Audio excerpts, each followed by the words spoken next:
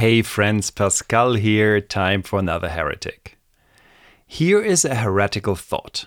When so much of our understanding of the world is based on best practices, or to be more precise, what people do and think is best practice, does that mean that all our insight is simply off the moment?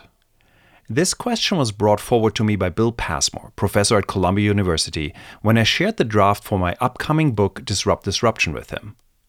It is a good and fair point.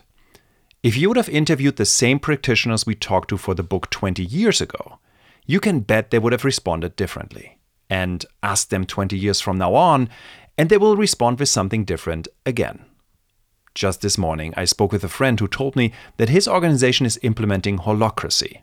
My first reaction was, wait, haven't we moved on from this a good 10 years ago? Then I remembered colleagues of mine touting holacracy as the definitive future of organizational systems in 2015. Since then, we and the world have moved on. And many of us, having experienced holacracy in the wild, almost certainly have moved on. In our email exchange, Bill kept reminding me, we have to appreciate the discoveries that practitioners have made, but also question them. Spot on.